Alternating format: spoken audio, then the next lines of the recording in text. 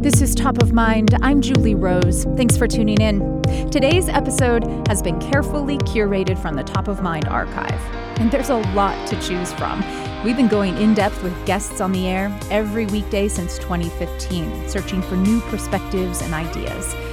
I hope what you hear today makes you think about your world a little differently and sparks satisfying new conversations with the people in your life. Let's dive in. For the first time in nearly 20 years, the FDA has approved a new drug to treat Alzheimer's. But how well the drug actually works to slow cognitive decline and memory loss in Alzheimer's patients is still unclear. Science journalist Lauren Aguirre has a new book explaining why treatment for memory loss conditions like Alzheimer's has been so hard to come by. She tells it like a detective story centered on a small cluster of patients who showed up in emergency rooms over the last several years with absolutely no short-term memory, like just completely wiped out. The doctor would tell the patient, "You're in the hospital, you've lost your memory." And then moments later, the patient would be like, "Where am I? Why am I here?" The book is called The Memory Thief and the Secrets Behind How We Remember. Lauren Aguirre is with me now. Welcome. Thanks for taking time today. Thank you. I'm thrilled to be here. What has been the real barrier to understanding, what causes Alzheimer's, like why memory loss happens? So all brain diseases are hard because the brain is complicated, but Alzheimer's disease is particularly hard because we don't know what causes it. And if you don't know what causes something, it's hard to fix it. And one of the reasons we don't know what causes it is because it begins early, before symptoms show up. So it could be 15 to 20 years before someone finally notices that there's a problem, that the initial damage is beginning. And it's also difficult because there may be more than one cause. There may be more than one sort of flavor of Alzheimer's disease. It's difficult because it's a disease of aging. And so as you age, lots of insults accumulate. And some people have more than one type of brain disease. They may have some cerebrovascular disease mixed in with Alzheimer's disease. So it becomes a very complicated picture. This new drug that the FDA has approved preliminarily focuses on clumps of something called amyloid beta in the brain. What is that? Yes. So those are plaques of proteins, abnormal proteins that have kind of clumped together, and they create these sticky plaques between neurons. And they cause inflammation, and they are one of two signature misbehaving proteins in the brain of people with Alzheimer's disease. That's how you define Alzheimer's disease on the inside. The other one is called tau. So the prevailing theory for about 30 years has been that amyloid beta causes the disease. And so that is the very first thing to go wrong. And there's a number of reasons for that, sort of very understandable reasons for why that has been the theory for so long. One is that for the somewhat rare familial Alzheimer's disease, there are 3 genes associated with it, and they're all involved somehow in the processing of this protein. They've also found that in mice, they create mouse models of Alzheimer's. When they create mice that have a lot of these plaques, the mice have memory problems. And then when they create drugs that remove those plaques, the mice get better. So it really made sense as a theory. So is the idea that these misbehaving proteins are like disconnecting memory circuits or somehow like impairing the ability to make new memories? They're basically sort of gumming up the works. Yes, and impairing communication between neurons and ultimately killing neurons. And if you kill enough of them, you can't form new memories, and ultimately your old memories get degraded as well. Okay. So the treatments to this point have really focused on like how can we stop or reverse the accumulation of these tau and amyloid proteins in the brain? Well, most of the focus has been on the amyloid proteins and not the tau proteins, which is interesting because the very first patient to be diagnosed with Alzheimer's by Alois Alzheimer had both proteins in the brain. And in fact, the tau proteins actually begin to accumulate at ground zero for Alzheimer's disease, which is in the hippocampus, which is the little part of your brain that is responsible for forming new memories. So it's interesting that tau has sort of been left out of the picture for so long. And it's only recently that the spotlight is turning toward tau, and that clinical trials are now underway trying to remove tau to see if that is more effective as a possible treatment strategy. And generally speaking, have any of these treatments been successful at like reversing Alzheimer's or curing it in anybody? No, no. And in fact, even the most optimistic Alzheimer's researchers will say, we're not talking about a cure. We're talking about a treatment. We're talking about something that we hope will slow down the progression. And even though that doesn't sound amazing, it actually is amazing, because if you can get someone early enough and slow it down by even a few years, you're really going to reduce the number of people who have actual Alzheimer's and who can no longer live independently. So the mystery at the heart of your book, Lauren Aguirre, is not specifically Alzheimer's. It's a more obscure disorder.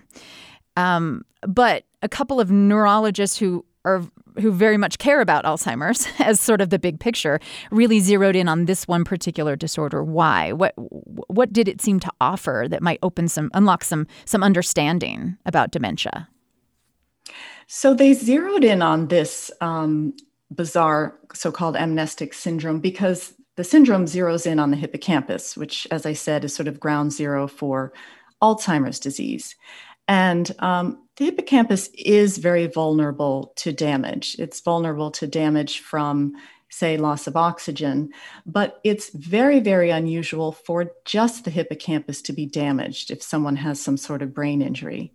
And the first patient that was seen in 2012 had just the hippocampus damaged. And there's a certain type of scan you can take, an MRI scan, that will show when the neurons are really sort of under distress. And the hippocampus glows really brightly like a light bulb, and the rest of the brain that's unharmed is sort of dark gray. So this is unusual. And Jed Barish, who's one of the neurologists who's been leading the investigation, had never seen anything like it. And neither had any of the other neurologists or radiologists at his hospital. I mean, it was enough to really make them sort of like step back and go, whoa, what? I mean, some of the words that they use in the book that they would talk to you about, how it just looked like, you know, the hippocampus had like been blown up or had just been completely toasted in this brain where everything else seemed to be functioning. The rest of the brain seemed to be largely untouched. That's right, completely untouched. And you could see it, too, in the way that the patients were. I mean, they were perfectly fine in every other way other than not being able to lay down new memories. They still knew who they were and who their mother was. And, they knew how to ride a bike if they started out knowing how to ride a bike. They just couldn't remember anything new. Right. So they were in this kind of perpetual loop, like I was describing a moment ago. Like every, 10 seconds or maybe a little longer, they'd be like, hang on, where am I? What's going on? Right. Well, one of the patients whose story I follow in the book is really a remarkable person. When he overdosed on fentanyl and woke up with amnesia, and in the hospital, he would literally forget.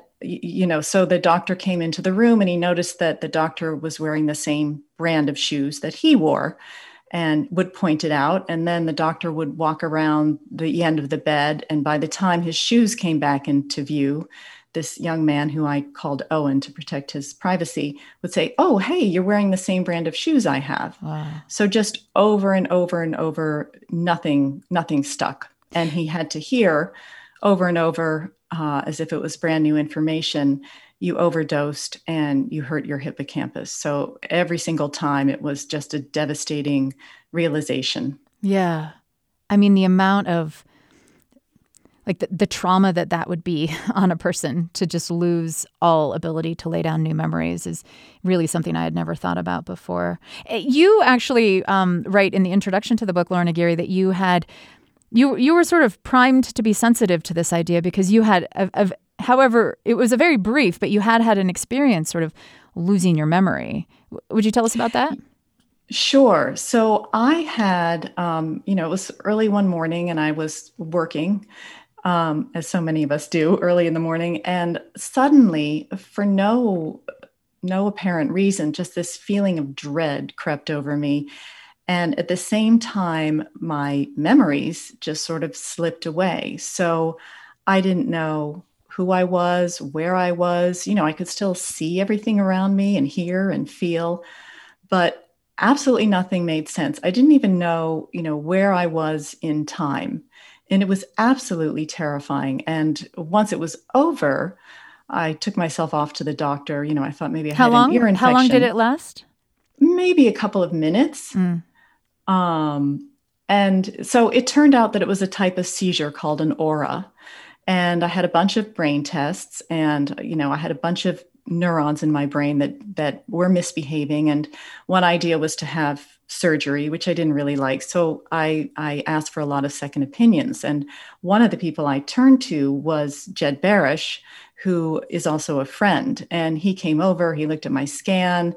He's a very sensible, cautious, practical person. He said, you're going to be fine. Just take medicine and you'll be fine. You don't need an operation. And he was right. And I'm extremely lucky. It never happened again. But it did give me a glimpse into just how scary it can be to really not know who you are. We talk about how important it is to be present in the moment, and it is.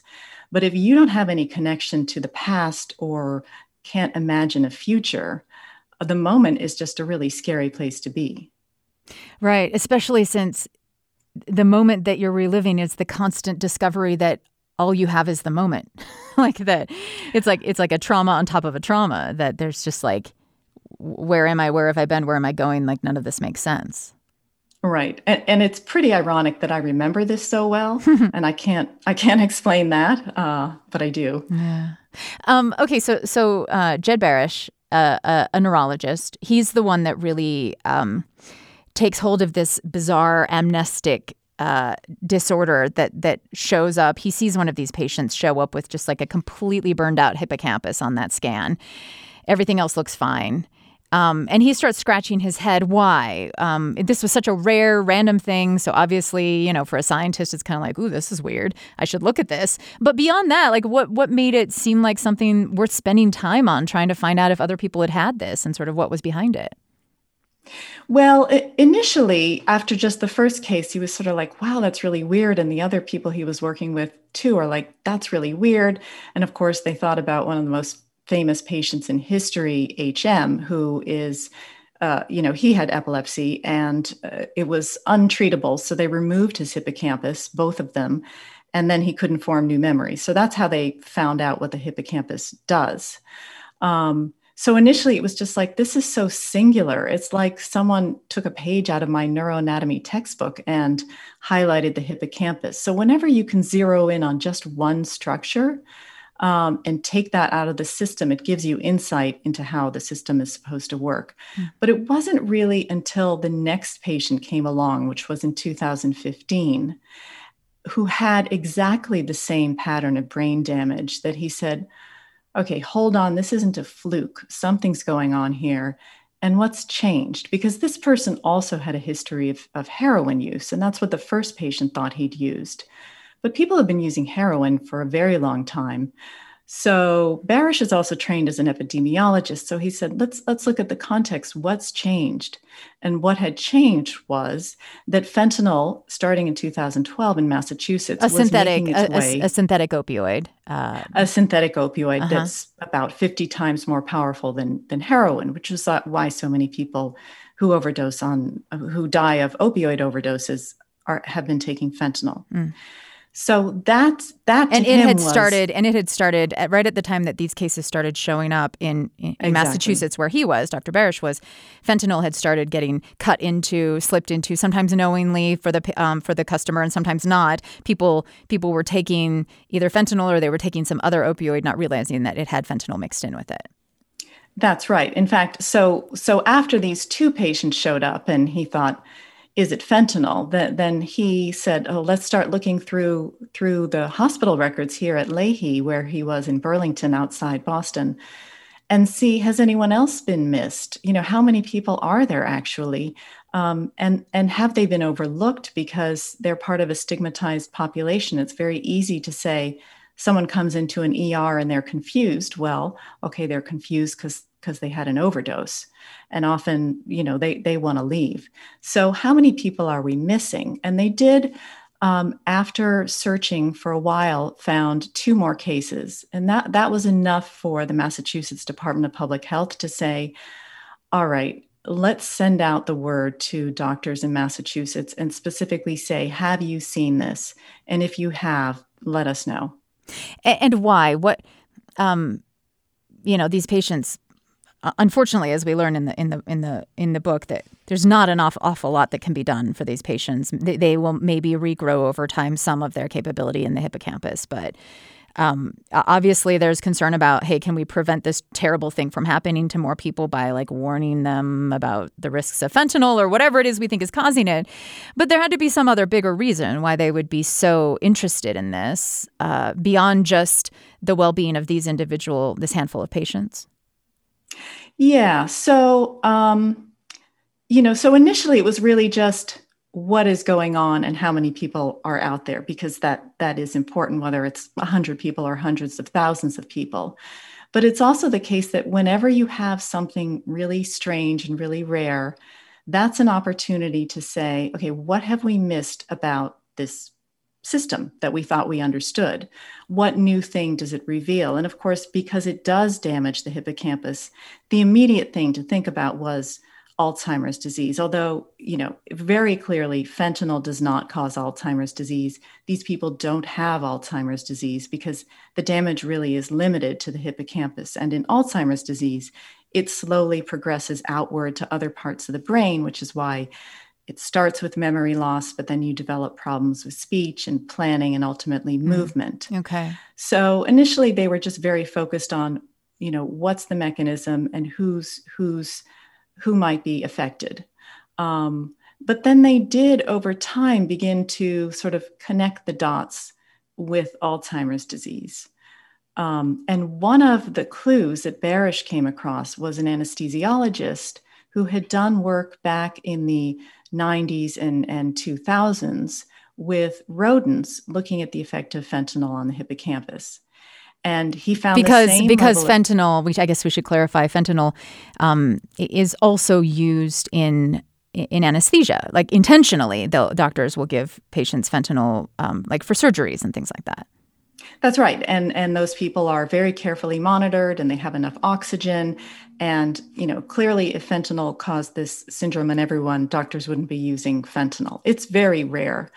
And this anesthesiologist had been asked to consult on a patient who had epilepsy and to advise, well, what's the best anesthesia to give someone with epilepsy? And come to find that actually no one really knew. And on top of that, no one had looked at fentanyl. So he took it upon himself to start investigating it. And when he looked at people who had the ApoE4 gene, which is the greatest genetic risk factor for Alzheimer's disease, for not familial Alzheimer's disease, but late onset Alzheimer's disease that most people suffer from, he found that they had a very unusual, a heightened level of activity in the hippocampus. So there was something that linked that. They also found that tau, which is the other protein associated with Alzheimer's disease, that and normally you don't see it until people are much, much older, sort of in the Alzheimer's age. They found collections of that protein in young chronic heroin users in Europe in a couple of different studies, which is very unusual. So it started to seem like there could be a connection between opioids and Alzheimer's that had not been recognized. So there's several hypotheses that have come out of this. So one idea is, okay, now that we know that opioids can damage the hippocampus in some people, how do we turn that tragedy around and make something out of it? So one thing is to say, can we make a new mouse model for Alzheimer's based on opioids damaging the hippocampus. And this would be a type of mouse model that hasn't yet been used. Another idea is to say, well, hold on, if some people can get this terrible, really visible damage, what about lower doses of opioids? And is it possible that people who are on high doses of opioids long-term for chronic pain, are they damaging their memory in subtle ways that have gone under the radar? I mean, you will hear anecdotally lots of people saying, my memory doesn't really work well, people who are on opioids chronically. And the people who are most vulnerable, which is older people, tend to be prescribed opioids at higher rates than the rest of the population. A more kind of hopeful thing to come out of this is, now, again, going back to the idea that opioids sort of activate the hippocampus in a way that is damaging, could we use an anti-opioid, something that tamps down that activity to protect memory? And one of the ideas is to use naltrexone, which is a medicine that's used widely to treat opioid disorders and alcoholism. So it's sort of the anti-opioid. So the hope is that this tragedy, again, will be turned into something that can help protect all of us. I'm speaking with Lauren Aguirre, who is a science journalist, author of the new book, The Memory Thief and the Secrets Behind How We Remember. This is Top of Mind. Coming up next, we'll hear a little more about what life is like for these individuals with this very dramatic amnestic disorder. They experienced a drug overdose, an opioid overdose, and woke up with no hippocampus function, hardly any short-term memory. How do you live like that? We'll be right back.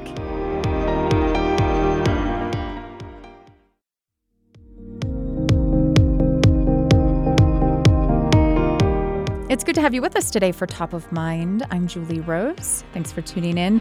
We're talking about memory, about the brain, about some really interesting research that's been done that was sparked actually by a small group of patients that started showing up at emergency rooms 6 to 8 years ago with no hippocampus function. A whole part of their brain just sort of like blitzed out. The common thread seemed to be that these individuals had been opioid users, had overdosed, woken up with zero short-term memory.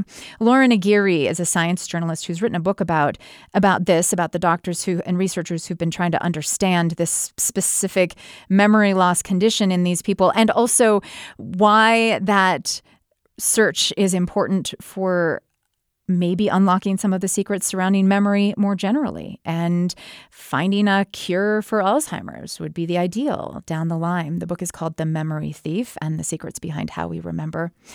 Lauren Aguirre, tell us a little more about Owen. And that's what you call one of these patients you spent a lot of time with who had overdosed on fentanyl and lost his hippocampus function. What's life like for him? How does he function? Well, he functions, ironically enough, very well because of something he struggled with before the overdose, and that was an obsession with memory loss. For many years before he actually lost his memory, he spent hours every day journaling and creating lists of things that he had to remember to do. Because he had trouble with memory, or just because it was an obsession, like just a strange... It was an obsession. Now, it's possible that he had some very subtle memory impairments, but you wouldn't know it. He graduated with a 4.0 from a very prestigious university. So if there were memory problems, they were pretty minor. So that's really crazy ironic that he had an obsessive disorder that was focused on memory and what if I forget things, and then all of a sudden he has this illness or this disorder. That's crazy. And he was also obsessed with memory, from an academic standpoint. So he took lots and lots of classes about memory, and he heard about the patient HM, and he worked in a lab where they studied the effect of cocaine on memory. So he really cared a lot about memory. And he had a similar experience to me in that he had an aura. And when he went to get it checked out, they found a possible tumor. And for him, that would have been terrible news for anyone. But for him, it was a huge relief because he had been sober for 18 months. But now he felt this was kind of his passport to going back to using fentanyl, because no one would blame him for doing that if he was going to die anyway of cancer. So he was very excited about that until he got word from his doctor that actually it was a mistake and there was no tumor. And that was the night that he went out and used fentanyl and woke up with this amnesia. Mm. Okay. How old was he at that point? 25. Okay. Still really young guy. He's got a mother and a sister, so they're with him there in the hospital. And he enters into this loop. He's aware that he now has a memory impairment, right? That or does he keep forgetting that he can't remember anything? He keeps forgetting. He does not know that he has a memory impairment, which is also when you realize that someone really has Alzheimer's, is if they don't know that they're forgetting. Okay. And so for him, it was just every 30 seconds, they would have to say, you overdosed, you damaged your hippocampus. And because he had studied this, he knew exactly what that meant. He knew that meant he couldn't form new memories. But then he would fall asleep or get distracted and forget it all over again and have to be told it all over again. Now, his memory is now much, much better. Oh, okay. So he's recovered. He has recovered some of his ability to lay down new memories. He has recovered some. So, for about 4 months, he was in a complete fog. But, what's interesting is obviously he's still very intelligent. And he still has all his other capabilities around him. So he went online and started searching for, what the heck happened to me, because his doctors had no idea and basically sent him home with a prescription to drink water. And he came across an article that I wrote about the syndrome. And then from there got connected with Jed Barish, and from there with a neurologist in California named Monroe Butler, who was working at the Memory and Aging Center at UC San Francisco. So Owen, because he wanted to try to make some meaning out of his tragedy, agreed to participate in research there to try to really quantify the extent of the damage and really tease out how bad his memory was and how not bad other parts of his cognitive function were. We'll talk in a moment about some of what we may have learned as a result of studying him and others who've had this syndrome. But how does he function? I mean, how do you go about your day if at any moment you can't remember where you were going or why you're doing what you're doing or sort of what needs to happen next? Yeah, so the thing that he found so embarrassing and debilitating before is the thing that gets him through the days now. So he has these lists on his phone and he has alarms for when stuff needs to happen. And he writes everything down, and he's managed to hold down some jobs, including one at a senior center where, initially the job was just to sort of wave people in. But then his job became something almost designed to challenge someone who had memory problems, which was to pick up the quarters at various laundry stations around this pretty large campus that had no map. Right, because navigation, like how would you ever remember, how to get to a place? Right. Navigation is huge. And we talk about the hippocampus as a sort of a monolithic structure, and it's really not. There are different areas in it, and, there are different ends, and one end is more involved in one type of memory than another. And where he is really impaired is sort of space and time. So navigation and time. So he will remember, he remembered meeting me, but he didn't remember when he met me. And he remembered, we played Scrabble one day. So all his vocabulary is intact. But every time it was his turn, he'd say, how many letters in the tray? So that was a new rule for him, and he just couldn't remember it. He couldn't remember that he needed to always have seven tiles on a tray. But he beat me at Scrabble. Right. Okay, so what does that tell us then about the function of the hippocampus? So it's not where you're intelligence is based. No. And it's not where your not at all. long-term memories live. Yeah. So, I mean, that's a little subtle, but maybe I shouldn't get into that debate. I mean, too much. There is a question of the character of your long-term memories if you have a lot of damage to your hippocampus. Like, how are they memories of sort of facts about your life as opposed to you reliving the memory, right? So you might remember, oh, I got married on such and such a date. But if you had a lot of damage to your hippocampus, you wouldn't be able to put yourself back there in that moment with the sights and the sounds and the emotions. Oh, meaning that the hippocampus has more of the emotional side of memories? Meaning that the hippocampus is the part of the brain that puts it all together as a story with a beginning, a middle, and an end, and you in it. So, there are different ways, and depending on whether you talk to a neuroscientist or a psychologist, of thinking about it. You can think about it as an association machine. It pulls together things that belong with each other. And that can be true for words as well as for memories. So it could be a binding machine. Some people describe it as a narrator. So, it's not the thing that that necessarily pulls together all the pieces. It's the part of the brain that puts it in the right order and turns it into a story. And what exactly do doctors think happened in Owen's hippocampus then? They could see that it was just like lit up in a way that showed like extreme damage on the scan that they did. But so does that mean that the whole hippocampus went offline? Did it like lose its connection to the rest of the brain? Did all those cells die? Like what exactly do they think happened?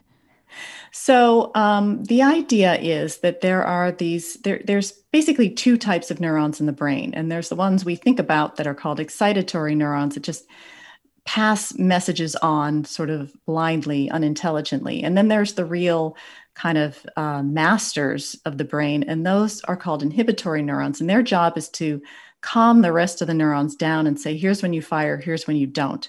Because if neurons are firing all the time, that becomes a seizure ultimately, becomes something that damages the brain.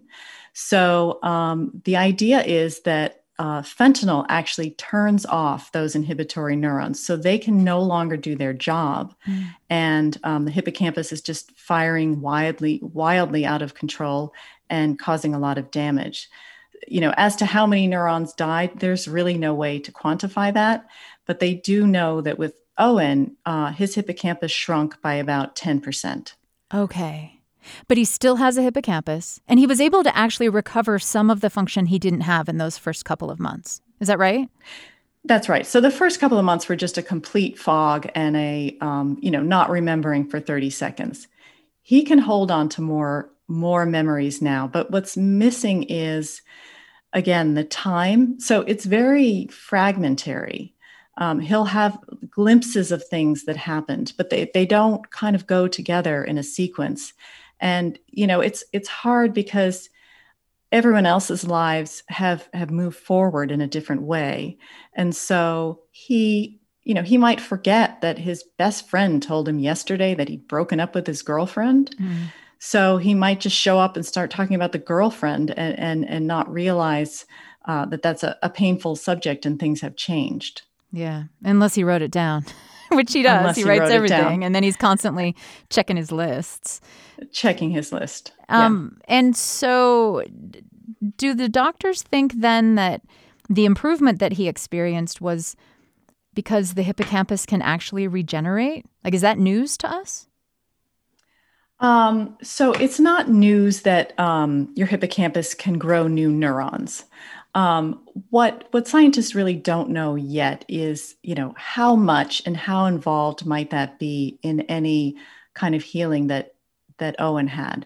It's possible that in the early stages, there was just so much initial damage that it really wasn't working at all. And then, maybe it slowly rewired. And the inflammation, the sort of acute insult right after the overdose, calmed down. So, that's just another one of the mysteries. But he has really managed to rebuild his life in a remarkable way and just work around what's missing, through the notes, but also just through an attitude of, okay, this is what I can't do anymore, but what can I do? And more of a sense of gratitude for, everything that he learned before he still has, and the supports that he have and his friends and his family. So, his life is far from over.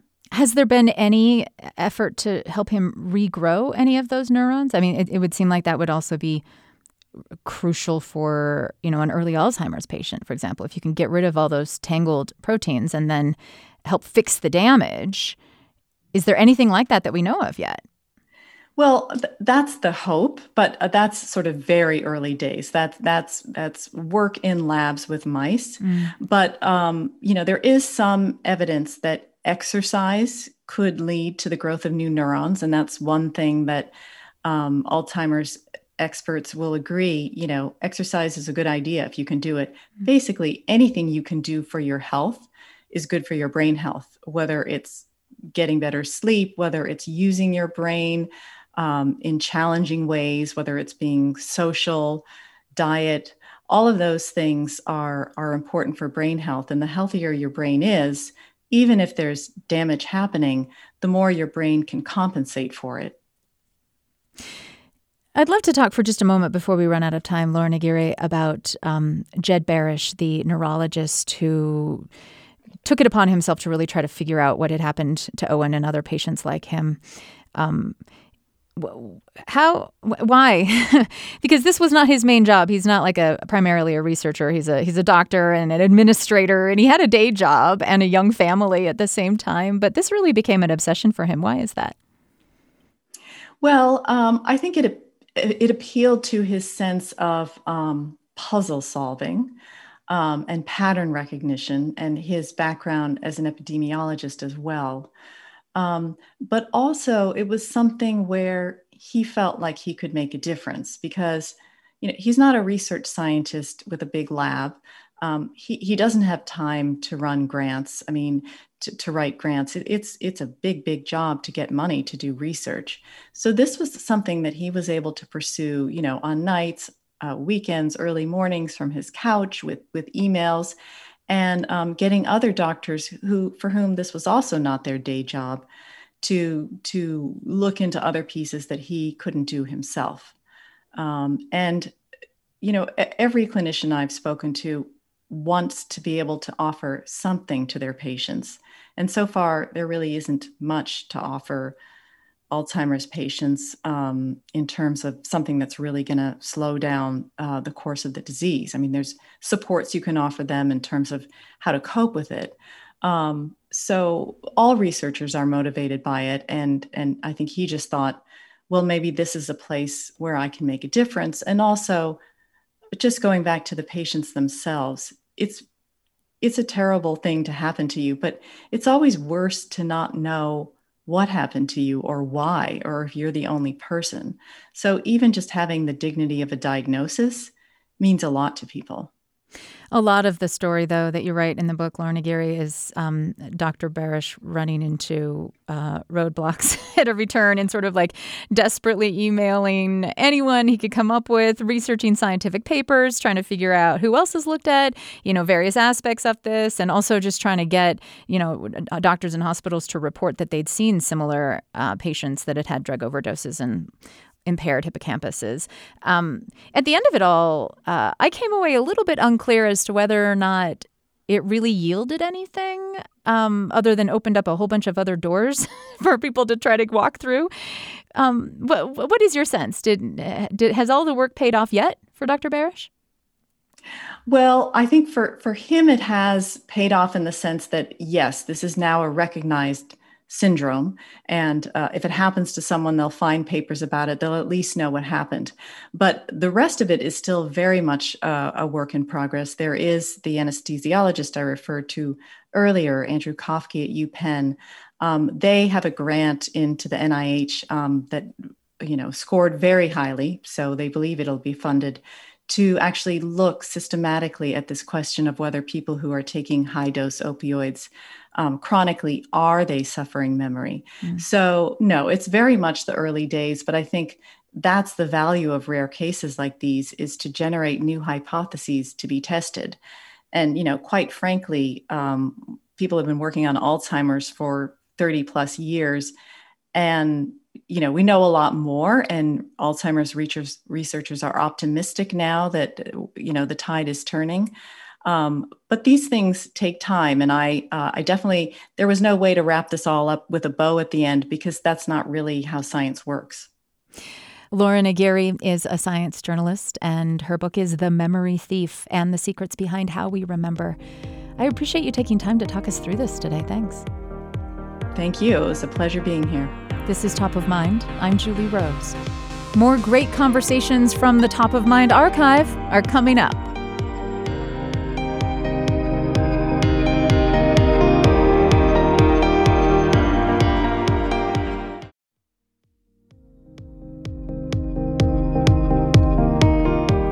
Thanks for taking time today to tune into Top of Mind. I'm Julie Rose. The stereotypes we have about aging are more powerful than we think. In fact, the more we think that aging will affect us physically or cognitively, the more it actually does. It's like a self-fulfilling prophecy. And this process is called stereotype threat. It's well established for people in minority groups. Its effect on older adults is less recognized, according to Sarah Barber, who is a professor of psychology and gerontology at Georgia State University. She's on the line now. Professor Barber, welcome. Thank you. Thank you for having me. Walk us through a real-life example, if you could, of how this stereotype threat might play out for an aging person.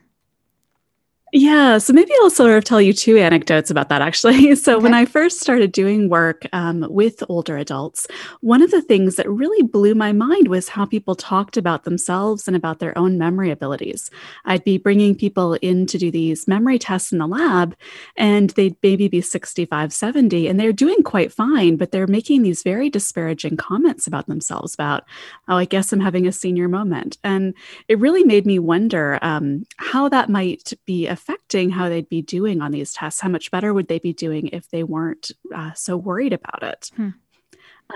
In clinical settings, to give you a real life example of where I think this might play out, we had a man that called into our lab one time because he had noticed that he had a diagnosis in his medical chart of mild cognitive impairment.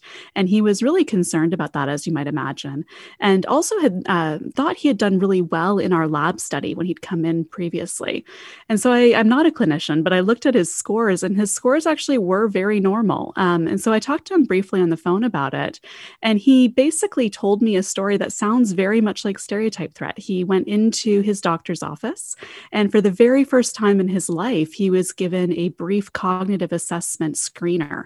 And when his doctor first started administering it, he was really taken aback and concerned about why he was being asked these questions. He was distracted, and so then he didn't answer the questions well. And then he started perseverating on the fact that he wasn't doing well and what that would mean for him and his performance. And eventually he sort of gave up. And all of that together resulted in him not doing as well as he should have done on the test, and potentially getting flagged for having some cognitive impairment. And so what is the stereotype about as you get older, you start to forget things? What exactly is that stereotype? What's the power of that stereotype in that scenario? Yeah, so I think that this is a bit of a tricky situation compared to other forms of stereotype threat that have been studied. So race stereotypes, gender stereotypes, there's not truth to them. There's no real differences between the groups. But with aging, there are some normative changes that happen with age in terms of our memory abilities. And I think what that starts us wondering about is whether the things that we're noticing, where we notice that we're maybe not remembering quite as quickly as we used to, is that a normal thing, or is that sort of a slippery slope towards Alzheimer's disease and dementia? And once we start having those concerns, it can actually be really disruptive and actually interfere with our memory performance and make us do worse. And as you were saying, sort of turn into this self-fulfilling prophecy. So the idea of stereotype threat is that a person knows there's a stereotype about them. Let's say I'm a woman in a math class. which I know this has been studied. And maybe Yes. I know that there's a stereotype that women do worse at math. And so I'm worried in that math class about falling into that stereotype. Like, I don't want to be one of those women who's bad at math. And so my fear about fulfilling that stereotype or being seen as, everyone else will look at me and be like, she got a B on that test. She must, obviously women are bad at math and she's proof. Like, my fear about all of that could, preoccupy me to the point where I might actually do poorly in my math class, or I might, underperform what I could do. Exactly. Okay. And so when you think about that So I think that there's a variety of different things that can happen in those situations. So they talk about stereotype threat being this sort of disruptive concern. And for some people, it might just be a preoccupation where they're thinking about it. For other people, they might really be feeling sort of stress and anxiety and be spending time trying to regulate that. And also on top of that, we know stress and anxiety are bad for performance in many situations. And so in a case where you have an older adult, you've described a situation where the fear of being an older person that's losing their memory could actually make it so that they perform worse on a memory test because they're so concerned about it. Where else, though, do you think that this could be affecting an older person's actual ability to perform a task in daily life? Yeah, that's a great question. I think one of the ones I probably think about a lot is just because of my own life is when we are doing these research studies about aging and when we sort of then disseminate information about here's how aging changes your performance. If you think about a lot of the lab studies where we do these things, we bring people into a lab where we've advertised that we're studying age and memory or age and whatever. And they are then in a university campus where they're filled with younger people. And it's very clear that there's an age comparison that's being made. I think a lot of the ways that our university campuses are set up are prime for causing people to feel stereotype threat, which could then result in older people underperforming and us thinking that there are much larger age changes in the real world than maybe there actually are. Wow. So our studies, the scientific studies that show declines that take place in aging might actually be skewed by stereotype threat. That is my personal belief, is that a lot of them are. A lot of the ways that we try to create stereotype threat in the lab are the sort of exact same ways that a lot of lab studies are set up. Okay, so one thing is that we may have a worse idea of what aging actually looks like based on some of these studies if they've been skewed. Exactly. Is there any evidence, though, that older adults perform less well in, say, the workplace or on a driving test or even on like a physical fitness test if Those are some of the other ones is that Exactly. Sorry, I was cutting you off there. So I think I'm trained as a cognitive psychologist, so I tend to think about cognition and memory and those types of domains the most. But there's so many stereotypes about aging, and they're not just all about memory. And there has been lots of work showing that these effects are also not limited to memory as well. So you hit on some of the major ones. There are stereotypes that older adults are less strong, that they're less physically fit than they used to be. And when we make these stereotypes very salient in the environment, we do find that older adults underperform, particularly on very difficult physical tests. So if the test is something really easy, these effects don't really show up. But if it's a really hard physical task, like we did one where we asked people to walk sort of along a narrow walkway, sort of like almost imagine like you're on a balance beam, but it's on the ground. So there's just tape. You're not actually up in the air. But that's hard to do. And we found that people did that less well when we told them that the reason we were asking them to do it is because we were looking at age changes in physical function. Other people, I haven't done this work myself, but other people have looked at driving, and they find that older adults drive faster and have slower brake times when they, again, are told that the reason that they're looking at their driving is to examine age changes. And there's also been work in the workplace as well, where they find that when people work in environments where they think that their other employees, their coworkers, or their bosses have negative age attitudes or expectations, these older employees tend to be less committed to the workplace and have greater intentions to retire. Wow. So how do you get out of this cycle, though? I mean, because it's so sneaky. On the one hand, there may well be some declines that happen physically and cognitively in age. And on the other hand, some of the problem here is that people are having these declines because they are afraid of fulfilling the stereotype, right? It just seems like you're trapped. What can older adults and the people who love them do? Little things that we can do to try to make sure that we're not falling victim to this. Yeah, I think the cycle's actually in some ways even worse than you might be imagining. So you could imagine that if we think about a workplace, someone asks an older person to do a particular task and then they feel stereotype threat and they don't do it as well. Everyone's going to assume that that's an accurate reflection on their abilities. And so then when they're assigning the next tasks, they maybe won't give people things. And so then that sort of perpetuates this whole thing. How do we get rid of it is a much harder question. So I think there is some evidence that if you know about stereotype threat, that you might be less susceptible to falling prey to it. Okay. So that's one of the reasons I like to do these types of interviews is I feel like the more that people know about this, hopefully then the less likely they'll be affected by it themselves. I think the other thing to think about is sort of reminding yourself of values that you have that are associated with other things that are not being threatened. So sometimes I think we can get wrapped up in, I'm getting a little bit of feedback, but get wrapped up in thinking that this test is the one test that really matters, but we all have value in many different domains, and sort of reminding ourselves of these other skills that we do have. There's some evidence that might be protective as well. Sarah Barber is a professor of psychology and gerontology at Georgia State University. Thank you very much for taking time with us today to talk us through this. Thank you so much. This is Top of Mind. I'm Julie Rose. Top of Mind is a production of BYU Radio. It has been great having you with us today for this curated episode of the show from our archives. We've been on the air every weekday since 2015. And there are so many conversations we've had during that time that are worth another listen. When we started the show back then, our goal was to dig deep, because no matter how clear-cut you think an issue is, there's always another perspective. And there's likely to come a moment while listening to Top of Mind when you think, that had not occurred to me. You can tap into the full Top of Mind archive on the free BYU Radio app. And we'd love to have you connect with us on social media to let us know what you think of the show. We are at BYU Top of Mind on Twitter, Instagram, and Facebook. I'm Julie Rose. We'll talk soon.